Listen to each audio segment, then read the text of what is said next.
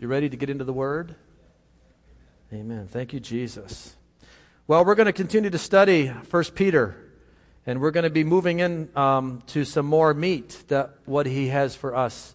Remember, Peter is writing this letter to a scattering of believers all around Asia Minor. So this is not just to a church. This is to a number of believers. And probably these are believers that were those that came into believing very possibly through Peter's original message that he gave almost 30 years prior to this. Remember in the day of Pentecost, after the disciples were in the upper room and the followers of Jesus were there and they were baptized in the power of the Holy Spirit, that Peter went out and he preached the first Holy Spirit-inspired message, and over 3,000 people were saved that day, and many of those people were from Asia Minor. They were from all over the areas. There were many languages that were represented there. Many different peoples were represented, and many of them got saved, and then they went back to their homes and lived lives there. And now Peter's writing this letter to them, and this is something that Peter has been on his heart, because Peter is a very mature Christian by now. He's been ministering for 30 plus years. We talked earlier in other sermons about the life of Peter and why we should listen to him, but he has great authority. Let's pick it up at verse 3. 1 Peter chapter 1, verse 3 through 5.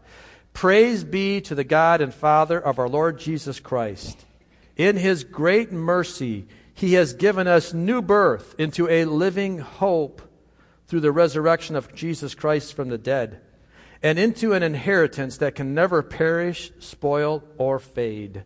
This inheritance is kept in heaven for you, who through faith are shielded by God's power until the coming of the salvation that is ready to be revealed in the last time. Let's pray. Father, help us to be able to discuss this passage and your word today with Holy Spirit-led words. That this is not just a man's idea, but Lord, that we really are listening to the Spirit as you lead us and teach us. Quicken our hearts to hear. And we ask this in Jesus' name. Amen. What was Peter's purpose for writing this letter? What was his purpose? Well, his motivation was to encourage followers of Jesus to have a joyful hope, a living hope. That's what we're going to title this sermon, Living Hope. To have an eternal perspective while they're living this earthly life. Life was difficult then, as it is today. Life has never been easy. I think every pastor, every preacher, every sermon at any given time could say that life is difficult. Because it is. But for these people here they were now starting to go through some very severe persecution for their stance and for their living for Jesus. And Peter was giving them encouragement. Peter, like all the disciples, knew pain and they knew suffering. They knew what it was to be punished and to be tortured and to be persecuted for the gospel of Jesus Christ. They knew what it was like to be put in prison, to be beaten. They knew all that, they understood that. And they had a perspective that could get through those times because they had a perspective of eternity. They had the glory of eternity on their minds. In the process of living in this earth, in the process of suffering and going through all the pain and suffering, they knew that there was something better ahead. They knew this because they had a personal experience with Jesus. They saw Jesus suffer. They saw him die, and they saw him then be raised from the dead, and they saw him then ascend into heaven, and they heard his instruction. And remember, they were followers, they were disciples of Jesus before they ever became apostles. They knew what it was like to follow a man that understood suffering. They knew what it was like. They had a clear understanding of that, and then they were sent forth as apostles to declare the word of God thereafter. So they had great experience to draw from.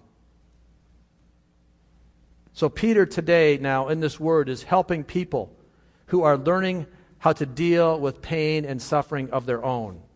These people were under severe persecution for believing and proclaiming the gospel of Christ. In fact, the church was being driven underground at this point. They could not worship openly, and when people would come into their home services or to their home churches, they didn't know if they were spies or if they were truly people that wanted to know about Jesus. So they were always on guard, always nervous, always anticipating punishment and persecution. And so this letter comes to them about hope in the times of darkness, hope in the times of severe trial and potential persecution. And this letter brings peace and joy. Whenever we have hope, understand what we have. Hope comes with peace and joy. Peace and joy are byproducts of hope. That is something that will dispel the disarray and the turmoil around you. Peter is teaching these people what it is and how they keep their eyes focused on Christ, how they keep their eyes focused on the eternal, even though they're going through the temporary pains of this world. And that is something we need to hear. We need to hear this. We need to understand as well that we need to be heavenly minded while we live this earth, right? This is a good place to live. I'm not downplaying living on earth. It's a beautiful place. God has created a magnificent creation for us to enjoy. But there's also problems here. There's also some temptations here. There are also some persecutions here. There's a thing called sin. And we have to deal with that. So how do we get through life? How do we manage our days getting through life when times can be difficult? How do we do this and yet stay heavenly minded with Christ? How do we do this? Well, we're going to learn a little bit more about that. He starts off verse 3 by saying, "Praise be to the God and Father of our Lord Jesus Christ." Praise be to the God and Father, of our Lord Jesus Christ. What a great thing to start off with. Praise and worship.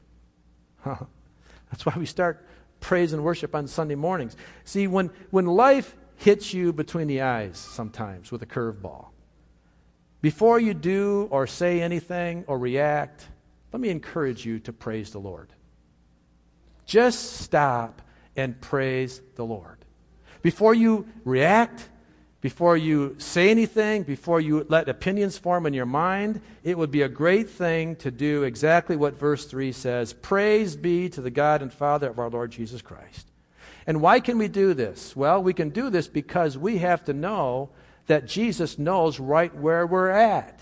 We read it at the beginning of Psalm 139. We read that this morning, that Jesus knows exactly where we're at. He knows if you're in the middle of the storm, or if he knows if you're laying on a beach enjoying the beautiful sunshine. He knows where your situation is. You know what's amazing? And he's even allowed it all to happen.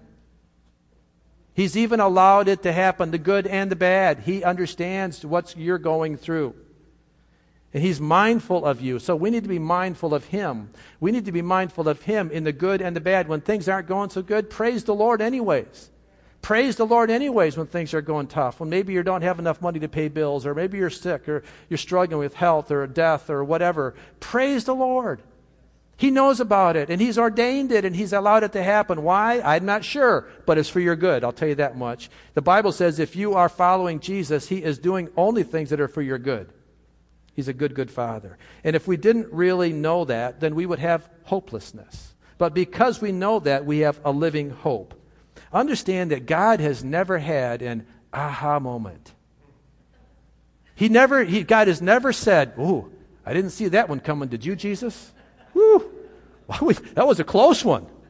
He's never said that. He's never been taken by surprise. Therefore, I don't need to be taken by surprise. Now, it's my flesh. I understand that, and I'm not saying something that makes me any different than you, because we all are in this thing together. But when I can know that Jesus was never lived through a close one, then I can say, thank you, Jesus, for getting me through the times that I'm going through right now. They may be out of my control, and I may be confusing, and I may not understand them all, but I thank you that you are aware of my ups and downs. You catch me when I fall, and you're always there for me. It's good that we remember in the present times of trouble that God has always been there for us in the past time of trouble. When I have a problem getting through my present, remember that he got me through my past. How do I know that? Because I'm here. Because I'm standing up here and I'm breathing. Therefore, he's gotten me through. Now, maybe maybe I'll look at it and say, yeah, but I didn't get through with it with what I wanted to get through with it. Maybe I can look and say, I'm disappointed. Well, here's the thing. Don't sell God short if your wants aren't met. Don't sell God short if you think you deserve better than what you have. Because God provides us all the sustenance that He knows is best for us. We need to learn how to be content in realizing that God has provided everything I've needed in the past, and He's going to provide everything I need tomorrow. I need to be content in that and not be wringing my hands thinking, how am I going to get through this one? How is this going to work out? I just need to remember, hey, He got me through one that was even worse than this. Think about the Israelites, how they got through the Red Sea, how God split that for them when they walked across on dry ground. And it wasn't there long after that, and they forgot about that. Well, shame on them. And shame on us when we have been also delivered through the Red Sea of life. We need to remember that. And we need to remember that God, it is good to be in contentment. Philippians chapter 4, verse 11 and 12. I am not saying this, Paul's talking to the church there about some needs that he has. I'm not saying this because I am in need, for I have learned to be content whatever the circumstances. I know what it is to be in need, and I know what it is to have plenty. I have learned the secret of being content in any and every situation, whether well-fed or hungry, whether living in plenty or in want. We need that. We need to grasp what Paul grasped there. Paul and all the other writers of the New Testament understood contentment in situations that they were facing because they all went through some pretty bad stuff. All of them besides John, the Revelator, were martyred. John was the only one that lived a full life. All of them experienced persecution to the point of being martyred. Peter was hung upside down on a cross. It's pretty bad stuff. So I think he's deserved, I think he's earned it right. And then Paul goes on to declare a very powerful thing in the very next verse of Philippians chapter 4, verse 13. He said, I can do all things through Him who gives me what? Yeah. My strength can't do what the Holy Spirit can do. I can do all things through Him who gives me strength. And that's why we can praise and worship Him in the middle of our trials. Because God has a proven track record of always coming through for His child. Never once can we look at a failure of God. Never once can we see God failing to meet the provisions of His children. Peter then goes on to say, okay, after we've established the fact that the first thing we need to do is praise God in all situations. He then goes on to say, in His great mercy, He has given us new birth into a living hope through the resurrection of Jesus Christ from the dead. Now, this is where it could get a little exciting. Because in the great mercy of God, He is giving us a new birth. What is a new birth? A second chance. He's given us a second chance because maybe we've blown it. Maybe we haven't lived a life that is truly honoring the Lord. Maybe we aren't always what we think we are. Maybe we've been lacking in so many areas, and maybe we, by your own reasoning, maybe you don't think you deserve a second chance, or maybe a third chance, or maybe a fourth chance. I don't know. But here it is. Here it is that we are given by the great mercy of God a new birth into a living hope. See, according to God's mercy, there's nothing that I can do so bad that God can't forgive. I just have to come to Him. I just have to exercise my choice to come to Him and say, I'm sorry, and mean it. and mean it. And be willing to repent. That means be willing to go the other direction over it. Don't step in the same dog pile twice. Go in the other direction. Right? And when I do that, God's mercy is so great that it will be there to forgive me, and His grace will be there.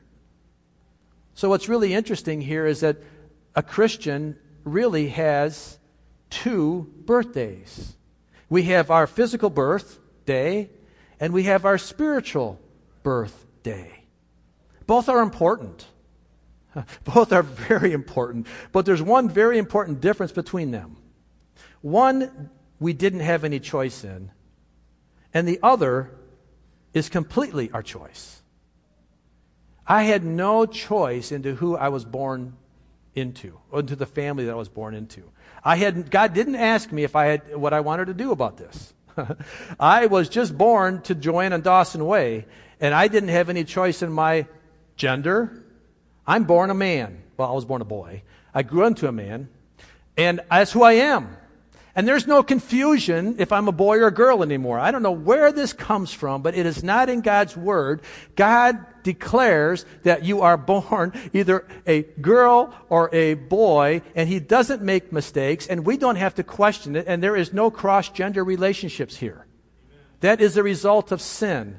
And it is a result of confusion. And we need to love those that are struggling with this, but we certainly can't condone it, and we certainly can't agree with it, because that's not in God's Word. And who are we to change God's Word in anything? If God said something, He meant that what He said. So therefore, I have no control. I had no choice in the timing of when I was born, or who I was born or into, or who my siblings were, or anything about it.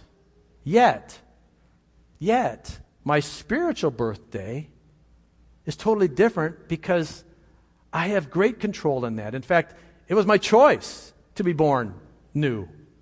And it has to be my choice, because God will never take anything from you without your choice. He will never give you anything without your choice. You see the power of choice? You see how powerful that is? God loves us. But He's waiting for my choice to be released so He can release His power in me.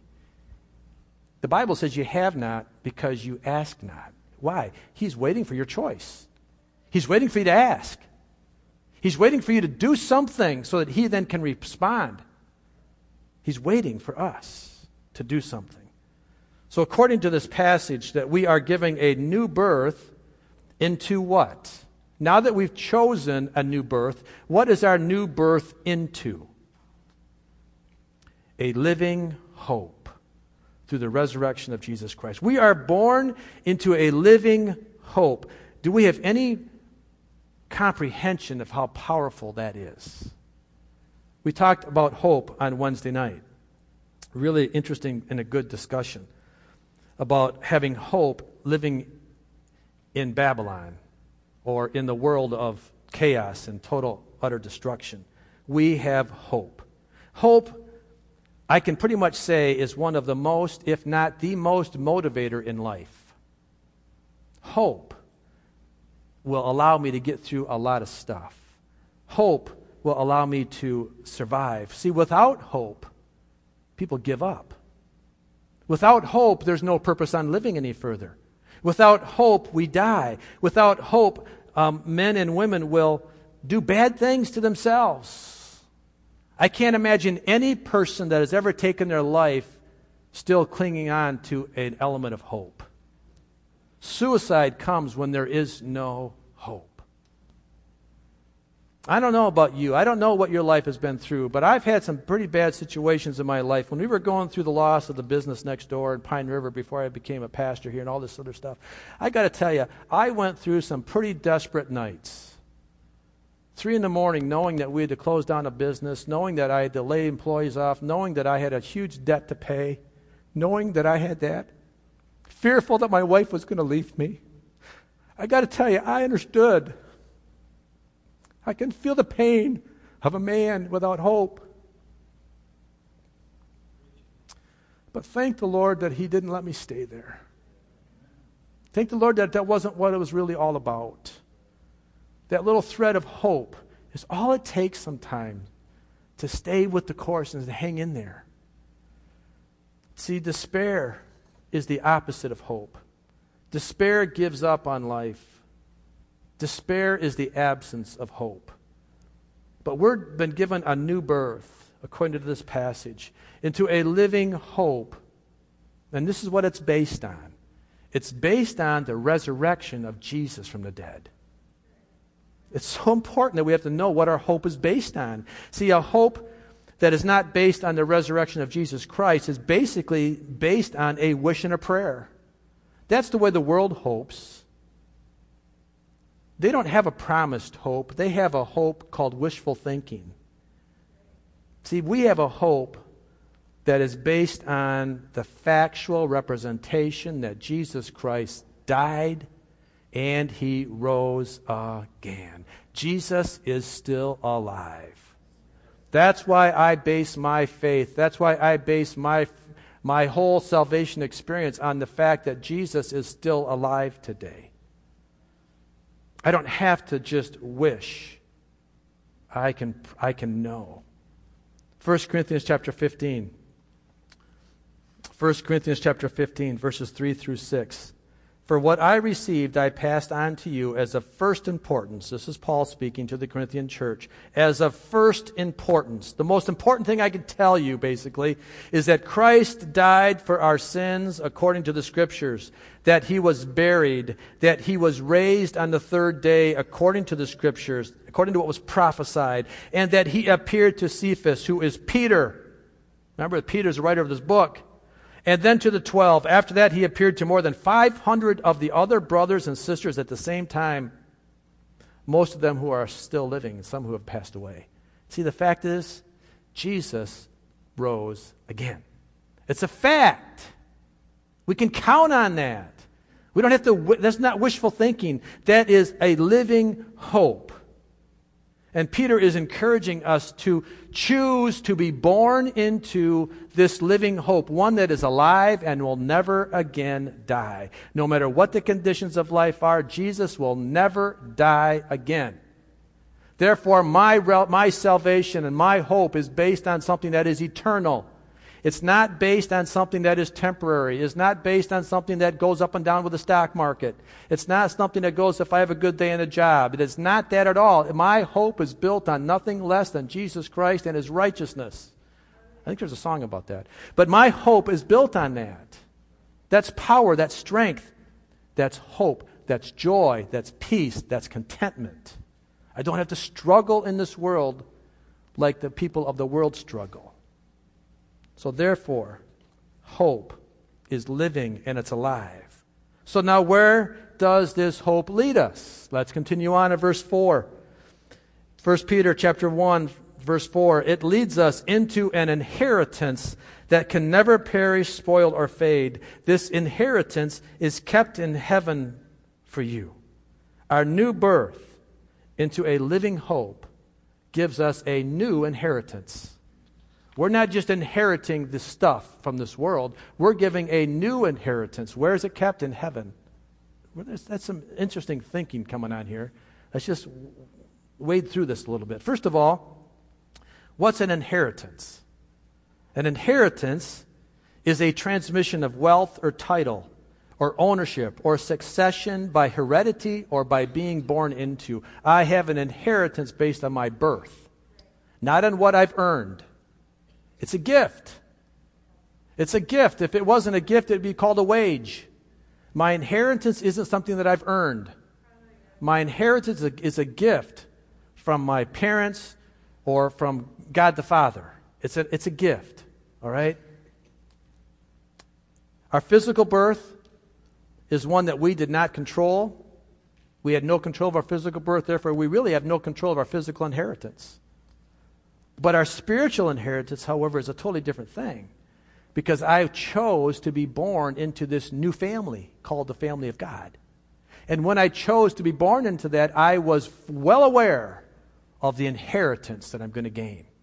And it is an amazing inheritance. It is an amazing thing that comes with this power of choice. That now I know that this new inheritance will never spoil, will never perish, will never fade. It will be forever and ever. Can you imagine that? Can you imagine something that never wears out? That never fades, that never spoils? We can't. Our little puny human minds, we just can't get our arms and our minds around that. It's just too big for us to think about. Maybe we can't imagine it because it's not here on earth. See, I can pretty much imagine when I can picture things in my mind. I can imagine how big the Mackinac Bridge is when I can see it in my mind. Or I can see things, I can rationalize them. But when I hear concepts that are so grand, like God never having a beginning, God never having a beginning, can you wrap your brain about that? He never had day one. I can't get it. My mind can't grasp that. Just like I can't grasp an inheritance that will never fade, or never perish, or never spoil. Why? Because it's not stored for us here on earth. That inheritance is stored in heaven. That gives me my motivation to want to do whatever I have to do to get to heaven where my reward is. My inheritance is not something that I can really handle it here. I really can't grasp it here. There's another place in Scripture where we're encouraged to look to heaven for our fulfillment. Matthew chapter 6. Matthew chapter 6, 19 through 21. Do not store up for yourselves treasures on earth, where moths and vermin destroy, and where thieves break in and steal. See, the treasures that I store up here are the things that I can hold in my hand. Anything I hold can be taken from me, or can rot, or can be spoiled. Verse 20, but store up for yourselves treasures in heaven, where moths and vermin do not destroy, and where thieves do not break in and steal. So I'm to store up my treasures in a place that are protected. And then verse 21 is really important for us because this is talking about our choice. For where your treasure is, there your heart will be also. Where your treasure is, there your heart's going to follow it. So if you're storing up things on earth, then your heart will be on earth.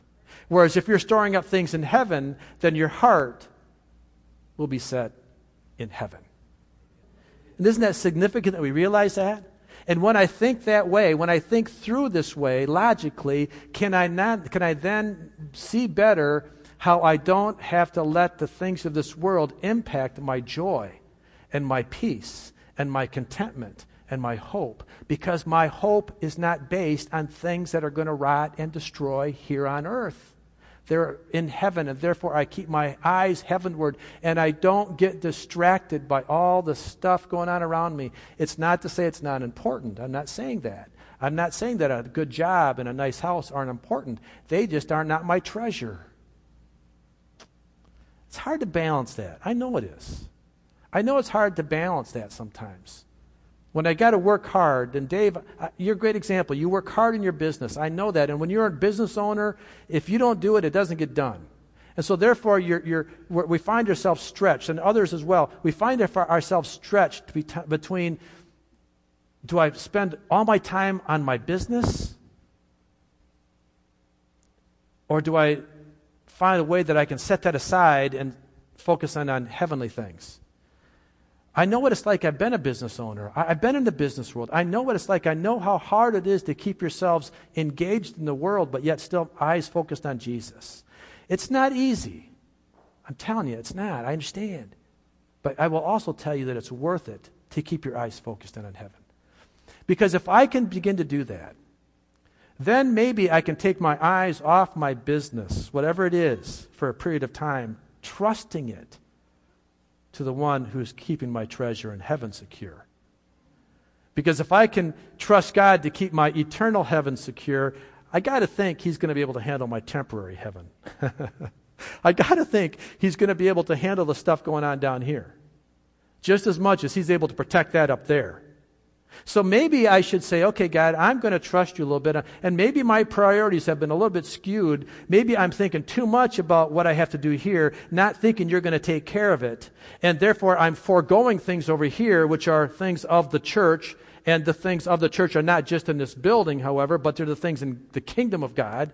Maybe if I was to change my priorities a little bit from focusing in on what I got to do here into what I need to serve here, and as I start to serve you over here more, that you will take care of things over here, and all of a sudden I'll see more contentment in my life.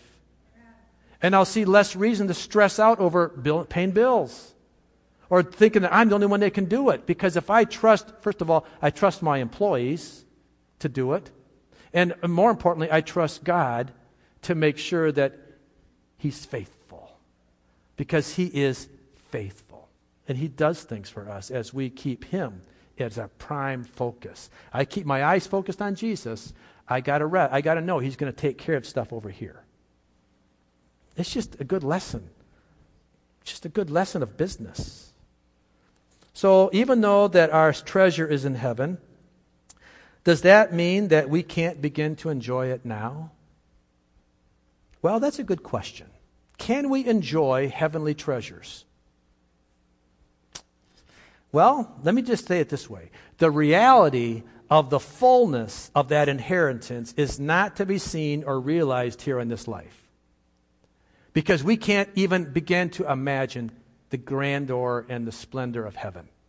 So, yes and no. No, I cannot. This is never going to become utopia. We're never going to get to the point where this is heaven on earth because we're good and we're just going to. There's a whole religions about that, about heaven coming to earth, and that's not going to happen. But can I enjoy here what's going to be stored for me in heaven? Can I begin to enjoy it here? And I'm going to say yes, you can in this way. Because if I keep the reality that I have a future inheritance in heaven that can never spoil, never perish, never fade, when I know that that can become so certain in my life that nothing will shake that away from me, I will be able to enjoy the benefits of the future promise that gives peace, that gives hope, and it's alive, and it's vibrant, and it's real, because I know it's coming, and I can be assured that I will receive it. I know that He's kept it there for me, and I know that it will be there. I may not see it in this world. In fact, there's a lot of things in heaven, about heaven, we don't see here. 1 Corinthians chapter 13, verse 12, the Living Bible translation says this: in the same way, we can see and understand only a little about God now, as if we were peering at His reflection in a poor mirror. But someday, we are going to see Him in His completeness, face to face. Amen. Does that not get you excited a little bit? Now all that I know is hazy and blurred, but then I will see everything clearly, just as clearly as God sees into my heart right now. Amen. I tell you, if I can't take that to the bank, then I have nothing to take to the bank. If I can't stand on that and let that give me peace and contentment and assurance of the stuff I'm going through, because there is a day coming that I know that I will look at God face to face. That's amazing. That's an inheritance that can never spoil, perish, or fade. Amen. Peter goes on then writing that God is protecting us while we are living this life for Him and keeping us safe from the grip of Satan and the enemy's snares that are so prevalent here to try to grab us and try to snare us up. Verse 5 says of 1 Peter 1 verse 5 says, who through faith are shielded by God's power until the coming of the salvation that is ready to be revealed in the last time. That we are shielded by faith, by God's power. Remember, Peter's audience here is in the midst of severe persecution. They are acutely aware of how important protection is. They are in serious threat of being discovered continuously and tortured and killed for their faith. They understand it. So to hear that God protects them is a welcome to truth.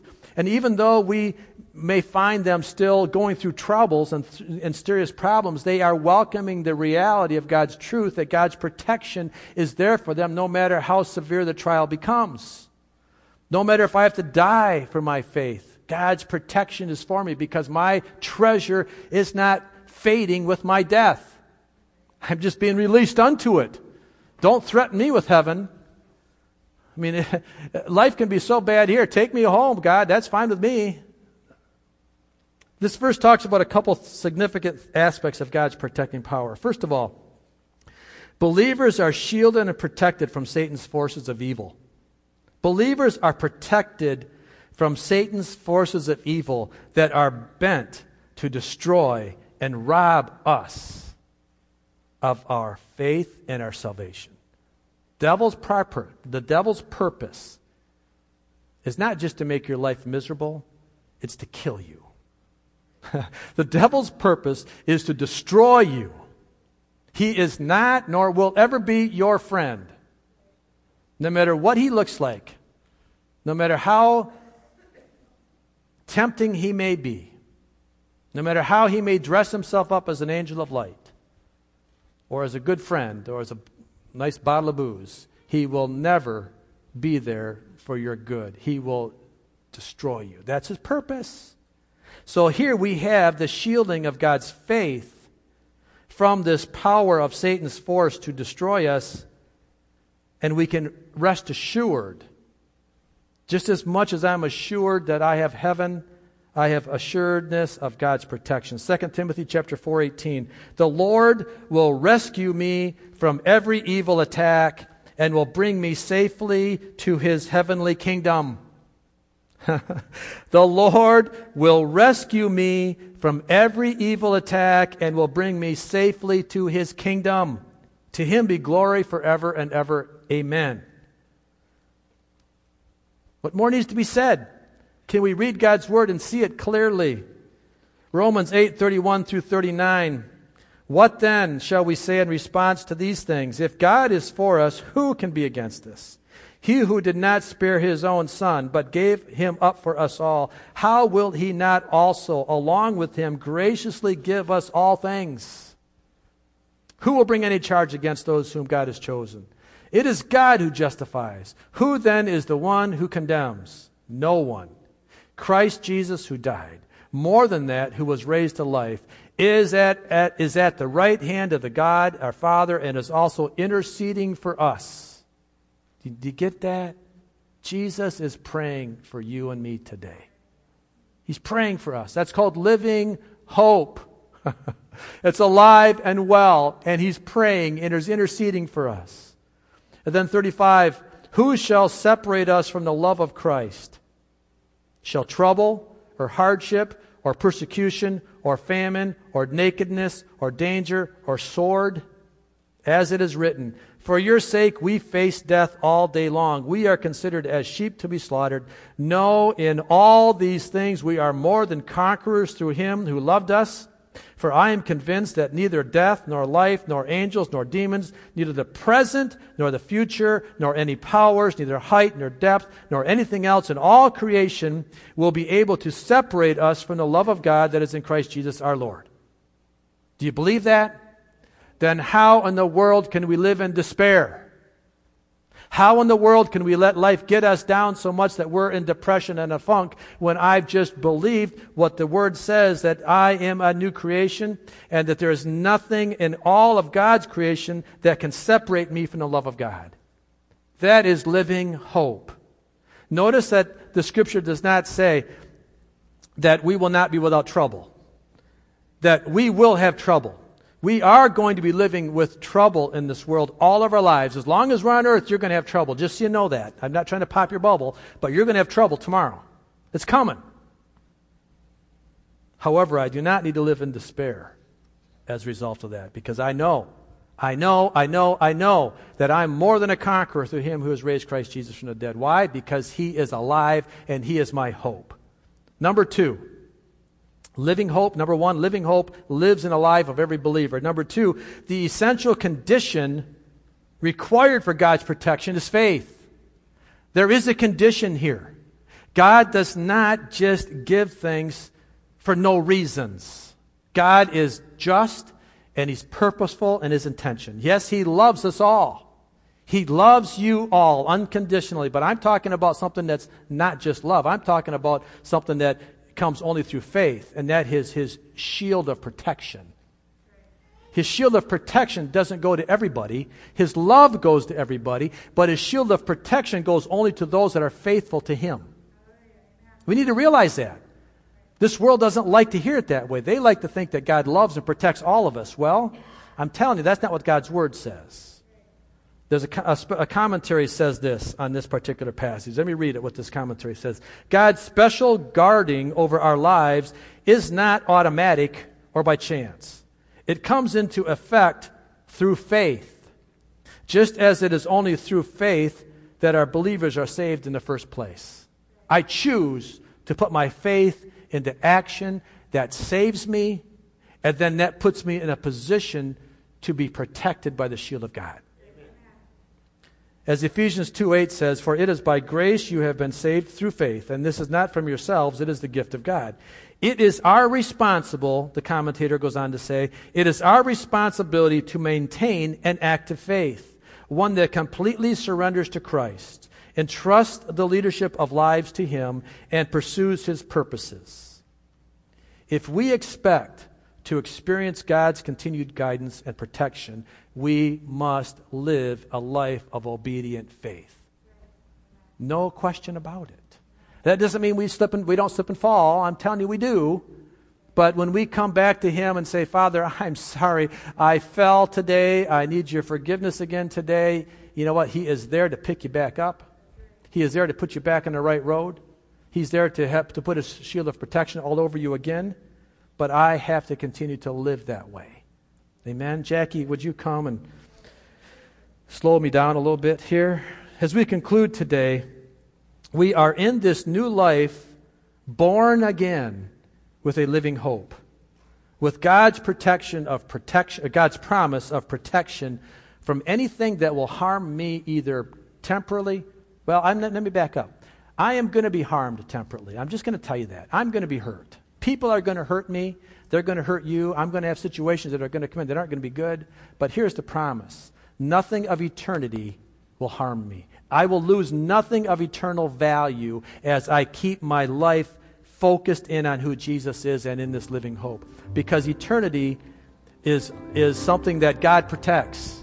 God protects all that.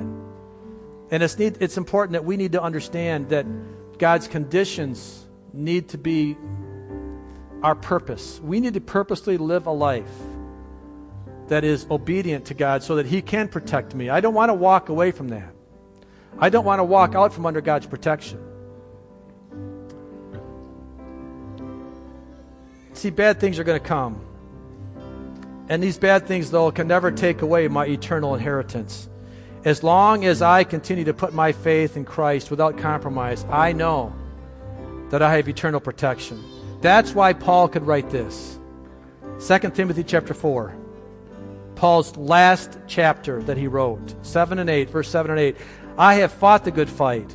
I have finished the race. I have kept the faith. Now there is in store for me the crown of righteousness, which the Lord, the righteous judge, will award to me on that day. And not only to me, but also to all of you who have longed for His appearing." That is our promise, folks.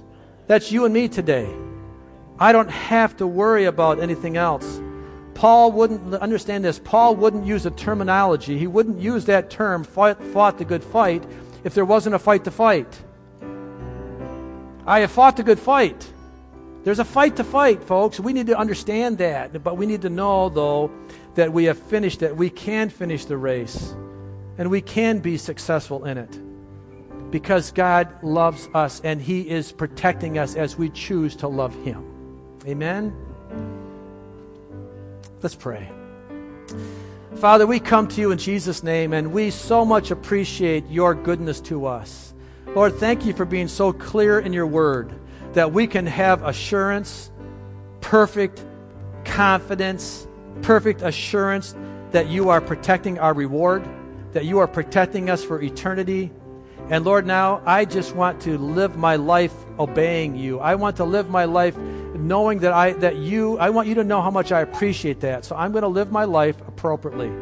I'm going to put away the stuff of this world. I'm going to put away the compromises, because these compromises don't give me life, they bring death. Therefore, I'm going to focus in on You today.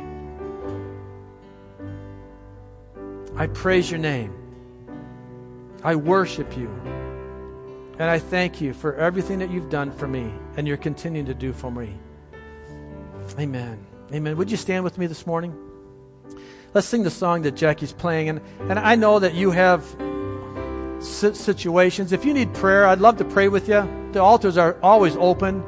But I just want to encourage you today as you go to your homes that you understand where your hope is placed today. Let's praise the Lord and let's worship Him. And if you need prayer, come find me. I'm happy to pray with you. Amen. In Jesus' name, let's pray. Let's sing. Amen.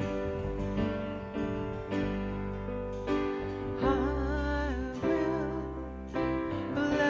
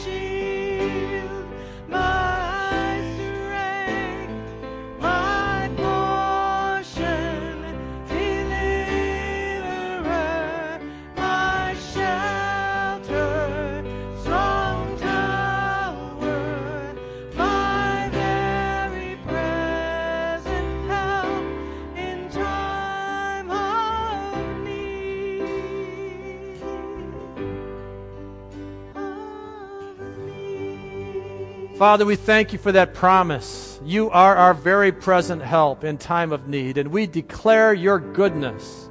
So go with us, Lord, in our lives as we walk into our lives this week. Lord, be with us. Bring this remembrance back to us that as we begin to struggle, because we are going to face struggles, but Lord, help us to know that you are there for us and you are our deliverer and our redeemer, and that we will focus in on who you are. Give us that assurance and that peace. We celebrate this in the name of Jesus. Amen. Amen. Go in strength today. Know that the Lord is on your side. Amen. Thank you, Jesus.